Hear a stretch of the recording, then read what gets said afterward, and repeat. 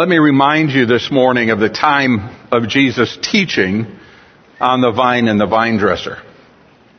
Chapters 13 and 14, I think it's been the last 2 months or so that we've been in those chapters, about 5 or 6 weeks. Those passages talk about Jesus in the upper room. Luke calls it an upper room. That time of the washing of the disciples' feet, the Last Supper, the beginning of the Lord's Supper there, the warning of the betrayal. Judas had left the room. Jesus spoke of his leaving them, his death, and his return. He spoke of preparation of a dwelling place for them that would be in heaven, that they would look forward to. He said that he would not leave them alone, rather that the Spirit of God would come and indwell them. And he would teach them, and he would bring them peace. And obedience would bring comfort and peace as well. Last week, as Chris finished the service, he read that last phrase in verse 14 that says, "Rise, let us go from here." I was looking for that as a kind of some help as far as where then Jesus was as he taught this next couple chapters. And there's not a whole lot there. I kind of jotted down some ideas. Either they were preparing the room to leave, or they had left and were walking out into the night, and he was teaching them as a rabbi or teacher would do, and teaching them as they walked towards the garden. I thought for a little bit as the idea that perhaps as they were coming into the garden he was teaching this, but chapter 18 says at the end of the next 3 chapters, they were approaching the Valley Kidron and crossed that into the garden, so they weren't there yet. So somewhere between the upper room and the garden, Jesus taught these next couple of chapters, I guess. At least we understand a little bit of what has been on their mind and in their minds as he's coming to this where he's teaching today. As we come to what we call the 15th chapter of John's account of Jesus' life, John records instructions for 3 crucial relationships in the believer's life. In this message that he gives them, we will see how we should be rightly related to Jesus. That's what we're going to be talking about today, verses 1 to 11. And the key word, as we were reading, if you caught it a little bit earlier, is what? Abide. Okay, we ought to read it all over again and make sure that you caught that. Either abide or remain. 11 verses, 10 times that word appears. You just kind of over and over again hear it. The second section is that we be rightly related to each other. That will be next week, verses 12 to 17. And the key word or the repeated word in that passage is love. 4 times in 6 verses that word is mentioned. And then being rightly related to the world, starting in verse 18 and into the very beginning of chapter 16. And interestingly, the word that is repeated there is the word hate. 7 times in those 10 verses. Today, as I said, we're just going to look at that very first one. In the beginning of this chapter, as we get started, Jesus gives us that 7th I am. I am the vine, the true vine, and my Father is the vine dresser. We've referred to them before. I think I've put them in notes a couple of times as we've gone through our study so far. 7 different I ams. Jesus said, I am the bread of life. I am the light of the world. I am the door. I am the good shepherd, both of those in chapter 10. I am the resurrection and the life in chapter 11.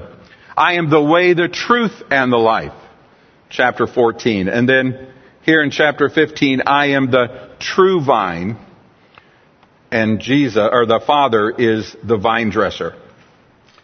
In the Old Testament, Israel was called the choice vine, on which God lavished care and attention. Now, there's several different passages that refer to it, and we'll touch on a little bit of them. But in Psalm 80, just one verse here, verse 8, we read, "You brought a vine out of Egypt, and you drove out the nations, and you planted it." Now, the writer there, the Spirit as he moved these writers to put this down, was not talking about a literal vine, obviously. He was talking about Israel, the nation, as it came up out of Egypt, and it was planted there. God was going to bless it. God was going to use it. He talks about it again in Isaiah and Jeremiah and Ezekiel and Hosea. All of them give accounts of the nation as the choice vine. But the nation did not bear fruit as God desired, because they were not faithful. In today's passage, Jesus, as the true vine, fulfills what God has intended for Israel. God the Father is the gardener, the vine dresser. It was God the Father who was speaking in the Old Testament and who said He had brought the nation up and placed it in there as the true vine. Now He is the vine dresser when Jesus says, "I am the vine, you are the branches. My Father is the vine dresser." It's a reminder, but it's a replacement that takes place. Not replacement theology here, don't misunderstand. But Jesus is the source here of getting that grace that He had desired. God had desired to give out to the world through Israel. Jesus becomes that source because Israel had failed. Chuck Swindoll, in his comments on this chapter, gives 4 observations that I think will help us, help our understanding. Now, some of you might cringe at 1 or 2 of these. If you do, that's all right. I'll explain it to you as we go through the message. Please don't throw anything if you disagree with me, but I'm just relating Chuck's words here. 4 observations that will help our understanding. Number 1, this passage applies to believers only. Number 2, Jesus draws heavily on the metaphor of the vineyard. Number 3, the primary subject of Jesus' teaching is abiding, not bearing fruit. And number 4, the illustration would be familiar to every one of the disciples and all of John's readers. Now let us get into the text before us. Again, "I am the true vine, my Father is the vine dresser," Jesus says. "Every branch in me that does not bear fruit, He takes away, and every branch that does bear fruit, He prunes, that it may bear more fruit." As we mentioned earlier, God's plan was to take His word to the world through the nation of Israel, having placed them in the promised land and shown them His grace. But Israel failed at God's plan, and Jesus declares Himself here the true vine, taking the place, if you will, of the nation of Israel to get the grace message out to the world. Jesus is the true vine. Now, I'm going back again into the Old Testament to help us to see a little bit of the parabolic teaching that He's giving us here. Isaiah chapter 5 verses 1 to 7 read, "Let me sing for my beloved my love song concerning His vineyard. My beloved had a vineyard on a very fertile hill. He dug it, he cleared it of stones and planted it with choice vines. He built a watchtower in the midst of it. He hewed out a wine vat in it, and he looked for it to yield grapes, but it yielded wild grapes. And now, O inhabitants of Jerusalem and men of Judah, judge between me and my vineyard. What more was there to do for my vineyard that I have not done in it?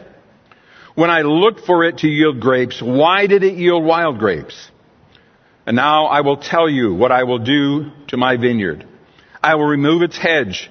It shall be devoured. I will break down its wall. It shall be trampled down. It will make a waste. It shall not be pruned or hoed. The briars and the thorns shall grow up. I will also command the clouds that they rain no rain upon it. For the vineyard of the Lord of hosts is the house of Israel.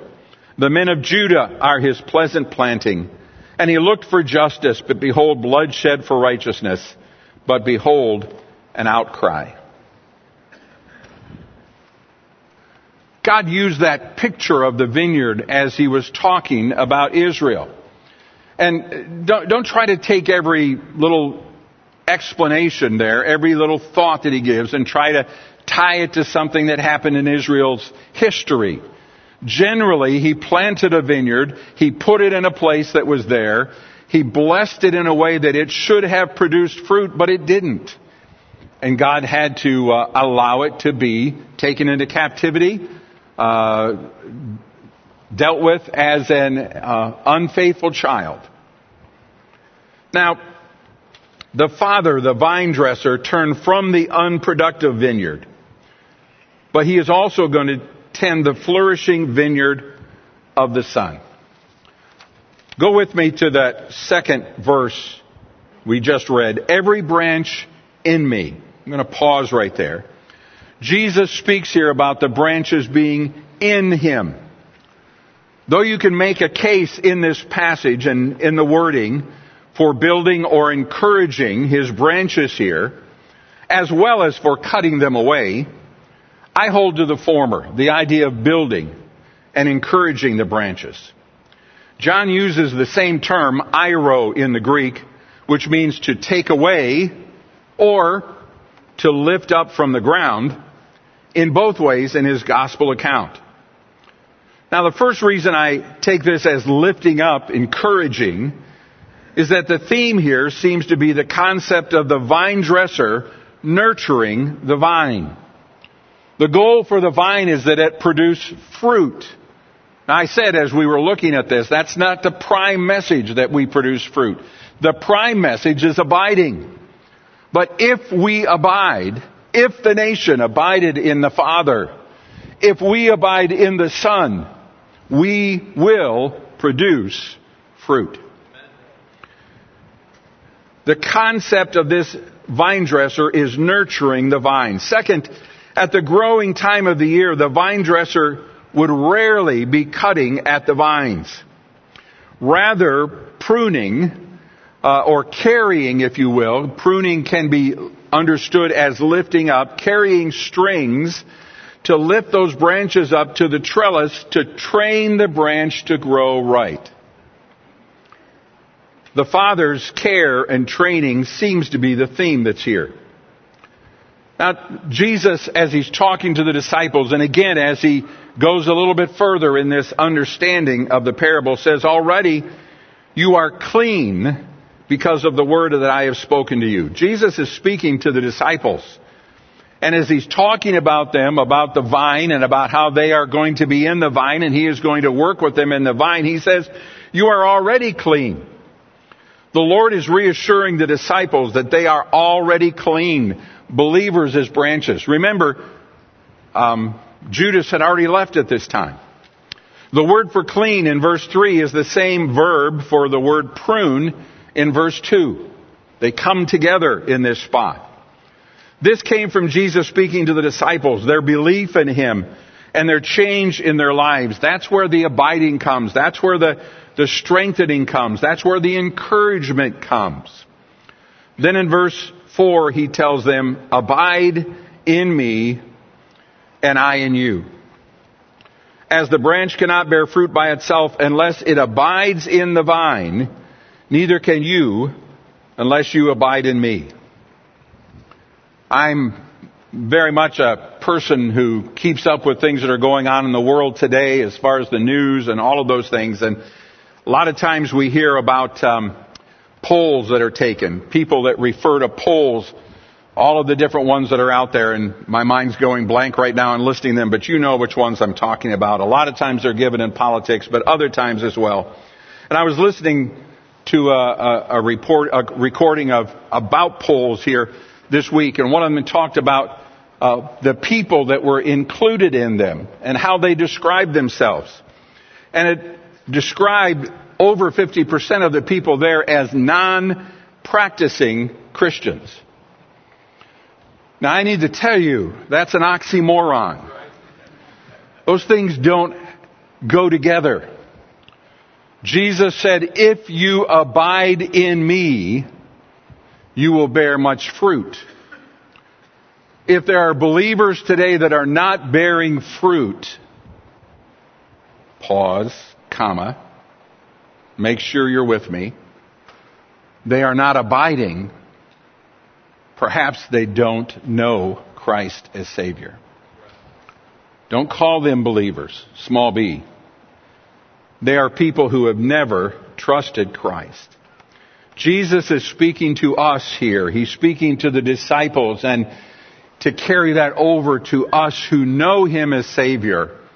And He says, you abide in me. What does that mean to abide? What does that mean to be there with us? Back in John chapter 1, John and Andrew, when they first met Jesus, when they heard Jesus teaching, they said to Jesus, Teacher, where are you dwelling? Where are you staying? Where are you abiding tonight? And Jesus said, come and see. The concept here is life for a believer is done within the work and person of Jesus Christ. He is in us. We are in Him. He is in us in the person of the Holy Spirit. Jesus, of course, is at the right hand of the Father on high. We know that by the description in the book of Hebrews. But the Spirit has been given to us, and He dwells within us. He abides within us. That takes place at salvation. At the age of 9, I asked Jesus Christ to be my Savior. And at that time, the Holy Spirit came and took up residence within me. I hope He's been pleased with my life overall. Probably there are times in my life, just as in your life, that we were not abiding in the right way. But we were clean as far as our salvation, and we were His. And we are His. This is a picture of what often was used by Paul later on in his writings, and theological people call it the concept of positional truth. He described this positional truth as in me, with Christ. We in Him and He in us. The believer's relationship with Christ is such that God treats us, each of us, as He would Jesus. Because the Spirit dwells within us. He is, if you will, our credential in this life.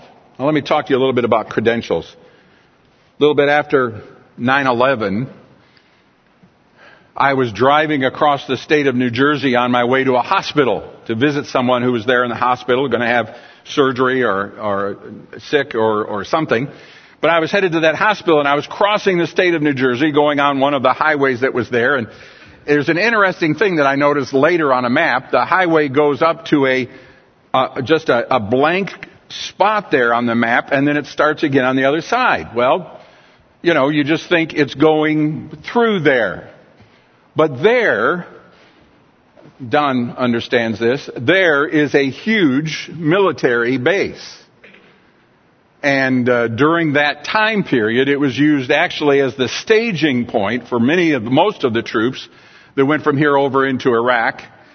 And it was used as the refueling station for the jets that went up to refuel our jets that went on their way over to the Middle East. So just to give you an idea, I was driving on this highway, and all of a sudden, never been there before, lived in the state for 9 years, never been there before, but all of a sudden I was in this little tight line heading into a military base right after 9/11. I didn't have any credentials. I didn't have anything to get me through this.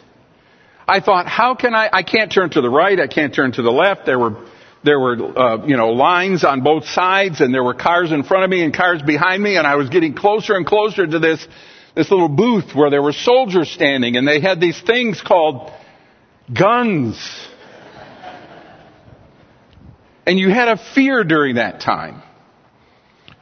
And another thing that gave me a fear was that vehicle that was just beyond the booth, with that soldier sitting on the top of it with this helmet on, and this very large machine gun aimed right at my car.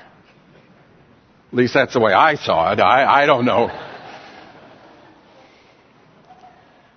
Now, It would have been fine if I had had credentials like the other guys who were driving up there and who pulled out their wallets and showed them something. They waved them on. It would have been fine if I had had the President of the United States in my car with me. I could have said, hey, I don't have any credentials, but I got him. If I'd had the Secretary of Defense or one of the generals, I would have been great. But I didn't have anybody like that. We don't have written credentials. We have the Spirit of God living within us. He is our credential. He changes us. He makes our lives what they should be as we abide in Him. And He takes us and uses us as we live in His midst. Now, some of you are saying, what happened? Well, honestly, I didn't get shot and killed. As you can see, I panicked. Normal, all-American panic. I drove up to the guy and began blurting out, I'm a minister, I'm on my way to a hospital, I got in the wrong, how do I... And he laughed. Thanks. Appreciate that, He said, yeah, just go up here, turn around and head back. And I went up and turned around and got out and I drove as fastly as I could away. And I looked in my rearview mirror and I'm telling you, that machine gun was still aimed at me all the... Now, the Holy Spirit in me and us in Him, the credentials of who we are. We are a child of God. We are His. And we have access to the greatest benefits that anyone could ever have. And we read about them in His Word. Now go with me to verse 4. Jesus says to His disciples and to us, abide in me and I in you. As the branch cannot bear fruit by itself unless it abides in the vine, neither can you unless you abide in me. Jesus points to the position of the disciples and us as believers, as in me. And that starts the relationship. The Savior points out that we should abide in Him as He is in us. It's a living relationship. Abiding, listen now, abiding is different than being saved. But it only comes if we are saved. He takes up residence in our lives at that time. It's not a later time. It's not a second blessing. It's not some other filling. We get the Holy Spirit at that time. Does He get all of us? Not necessarily. But He has possession. The question is just whether or not we live in the reality of that abiding. Jesus saves us. We must abide in Him. He never says to us, now listen to me, He never says to us, bear fruit. He says that if we abide in Him, we will bear fruit. We have a tree in our backyard that was there when we moved in a little over a year ago.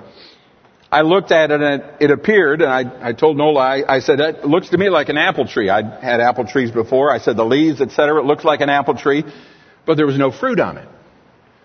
About a month later, those blossoms began to turn into apples. And I saw the fruit, and I was sure then what the tree was. Jesus doesn't tell us, or the disciples, that we should produce fruit. He says, abide and it will just happen. And as we abide and it happens, people will look at us and they will say, that person is different. They have something within them that makes them different than others around them. Apart from me, Jesus says, you can do nothing. Verse 5, I am the vine, you are the branches. Whoever abides in me and I in him, he it is that bears much fruit. For apart from me, there it is, you can do nothing. Have you ever had that feeling that you couldn't do anything? I've been in that place where I had decided to do things that I thought were what I should do. Not really wrong things, right things done, but perhaps in the wrong way. In the power of me, not done by Him, as He desires to do it. What a difference when He works and He does the work through us and He gets the glory. Verse number 8. By this my Father is glorified, that you bear much fruit, and so prove to be my disciples. We might complain in our lives of barrenness or fruitlessness. Sometimes Christians do that. We feel cold or separated from our Savior. But let me help you to understand that we are never apart from the Savior. We might be out of communion with Him. We might be meager in our abiding and in our relationship and in our fellowship with Him. And that keeps us from producing fruit that is natural for the vine. But we are never without Him. The Spirit of God has dwelt within me since that day when I was 9 years old. He's never left me. And I praise Him for that. Now there's quite a debate that's been waged over the years about verse 6. Some people believe that, let's read it, verse number 6. If anyone does not abide in me, he is thrown away like a branch and withers, and the branches are gathered, thrown into the fire, and burned. Some people believe that anyone who does not abide in me, as it says in verse 6, speaks of believers who have been unfaithful, who have lost their salvation. Now, if you've never seen this verse, I want to take you back to a verse that's very, very familiar, perhaps to our hearings. John chapter 10, just back a few verses, chapters. Verse 27, my sheep hear my voice, and I know them, and they follow me. And I give them eternal life, and they will never perish. And no one will snatch them out of my hand. I love that. I love that picture of us being held in His hand. Notice He does not say that we are holding on to His hand. When my son, who is old now, which means that I am older, thank you. When my son was learning to walk, we lived across the street across the parking lot from the church that I was youth pastor at up in Highland, Indiana. And he was learning to walk, and often he would walk with me across the blacktop parking lot, very smooth, a good place to work on walking, headed towards the church. We would walk across there, and he'd go into the office with me to get something or whatever, and then I'd come back, and we'd walk back. And he loved to hold my hand. Well, he didn't love to, but I had him hold my hand as we walked. And as I put my hand down, he grabbed my little finger. Now, I knew how he walked. I knew it wasn't a wise thing just to leave it at that. So as he held on to my little finger, I let the rest of my hand wrap around his hand. And as we walked across that parking lot, invariably he would stumble and trip. Now, if he had just been holding on to my finger, what would have happened? He would have let go, and he would have gone down. But you see, he was in my hand. And as he would stumble, I would lift up. And he never hit his knee. He never got bruised. Because he was in his Father's hand. You and I, if we know Christ as Savior, are in the Father's hand. He will always lift us up. He will always grab hold when we let go. It doesn't mean we're never going to hurt in our life. It doesn't mean we're never going to have problems in our life. But it means He's going to be there to lift us, to encourage us, to strengthen us. Other people suggest that these branches represent those who never genuinely believed in Jesus. But in verse 2, as Jesus is starting this conversation with the disciples, he says to them, every branch in me. He's talking about all of us there who are in him. He's talking about this idea of salvation. Verse 3 carries it on even further when he says, already you are clean, spiritually clean. You have been cleansed. You are my family because of the word that I have spoken to you. Likely Jesus was referring to Ezekiel's illustration back in Ezekiel chapter 15. I'm taking you places I know that you haven't read or seen for a long, long time. But Ezekiel chapter 15, listen as I read you these 5 verses. The word of the Lord came to me, Son of man, how does the wood of the vine surpass any wood, the vine branch that is among the trees of the forest? Is wood taken from it to make anything? Do you take a peg from it to hang any vessel on it? Behold, it is given to the fire for fuel. When the fire has consumed both ends of it and the middle of it is charred, is it useful for anything? Behold, when it was whole, it was used for nothing. How much less when the fire has consumed it and it is charred? Can it ever be used for anything? The point there of that parable is Israel was a useless vine that was only worthwhile as God used it. And at this time in Israel's life, they were coming to the place where it was going to be set aside and was going to be useless to be used for anything. The picture there for us is to understand that as a believer, we can be out of fellowship. We can be to the place to where our life is so much in sin that God eventually takes us home. Paul talks about that in 1 Corinthians chapter 11. We don't know that. We don't understand that. We're not the ones to judge that. But God in His way might do that.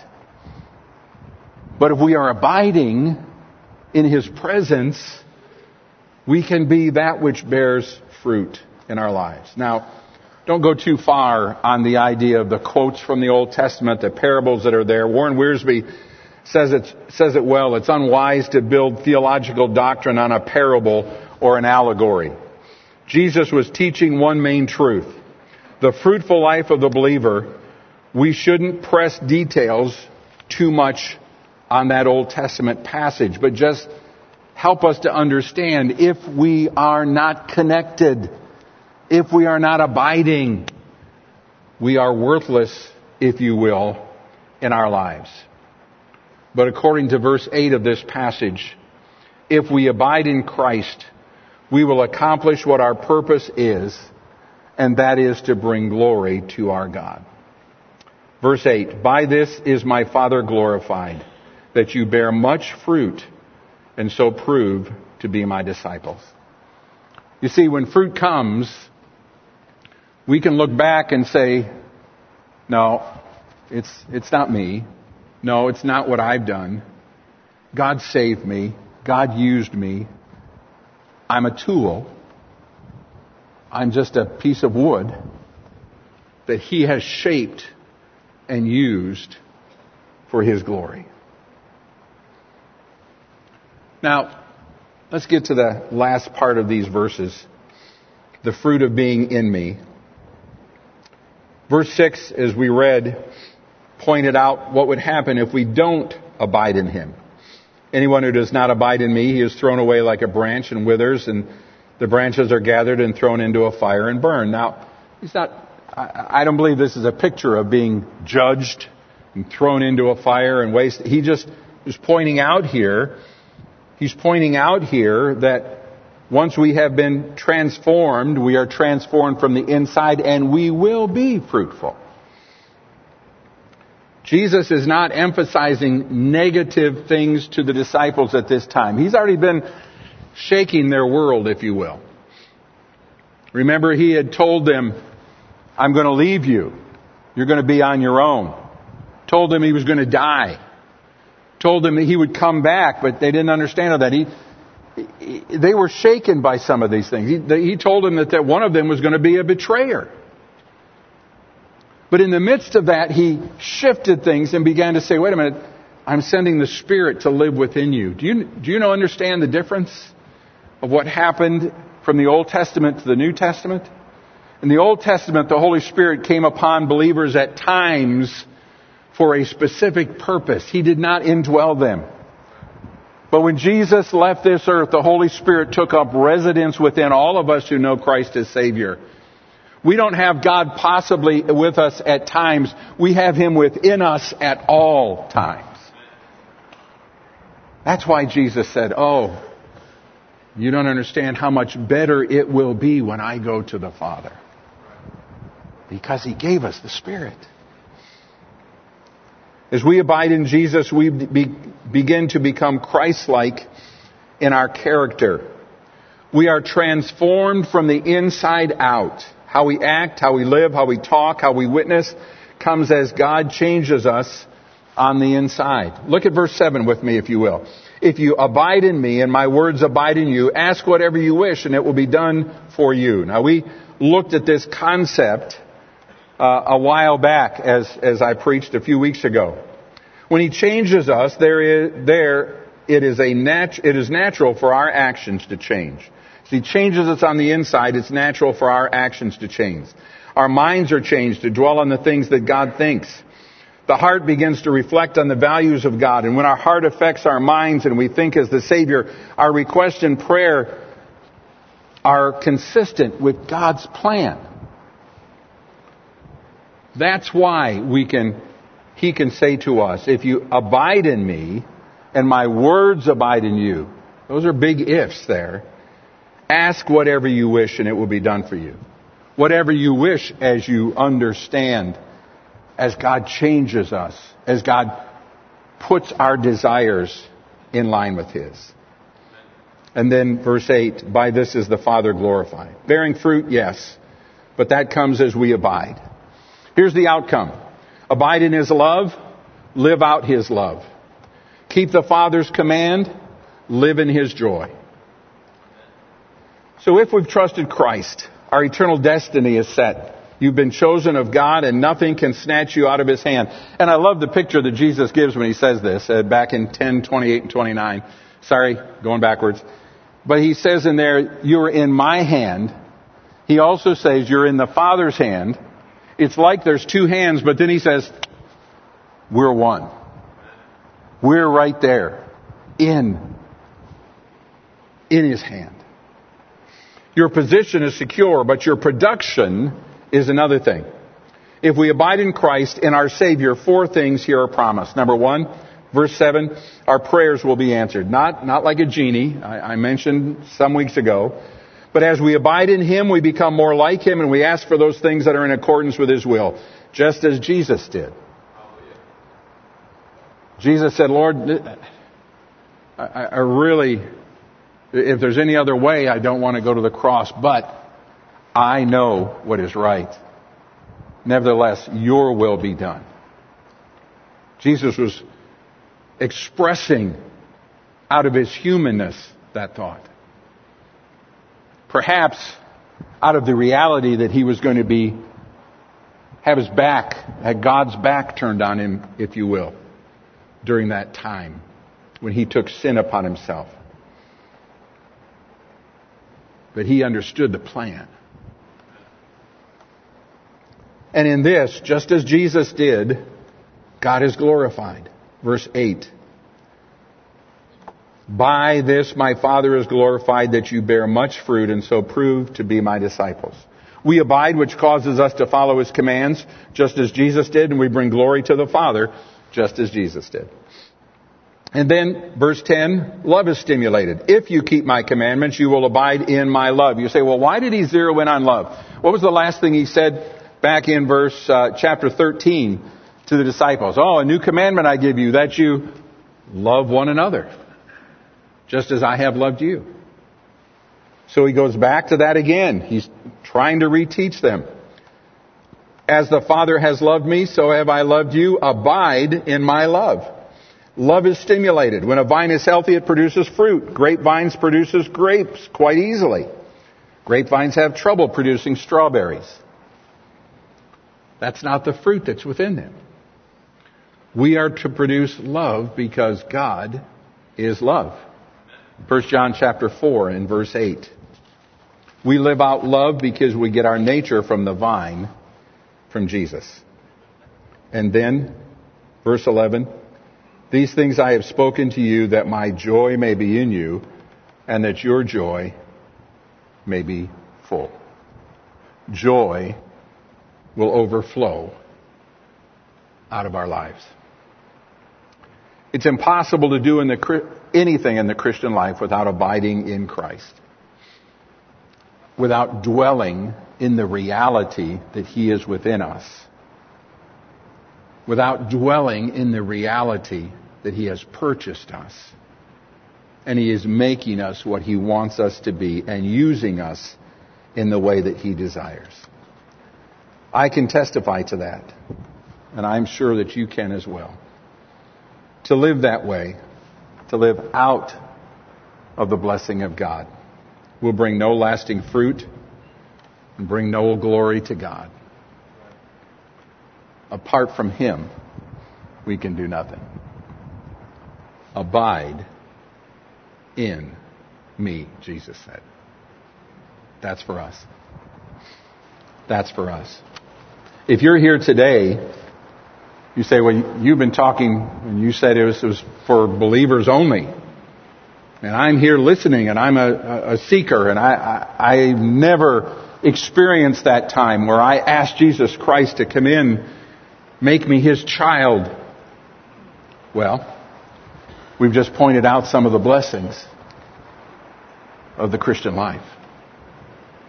And if you have never trusted Jesus Christ as your Savior, you've never become a child of God, don't leave this place. After all, it's raining. You don't want to go outside in this. Don't leave this place. Come and speak to one of the elders or one of the ones who are at the door. Ask them how you can become a part of God's family. Not a member of this church. A part of God's family. Let's pray.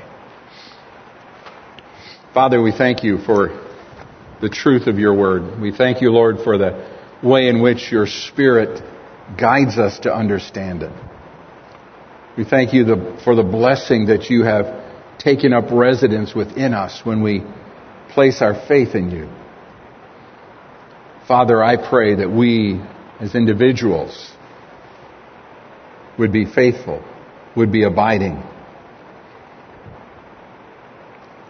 would be serving, bearing fruit as we abide, and Lord, loving and living out joy in our lives. Encourage us today.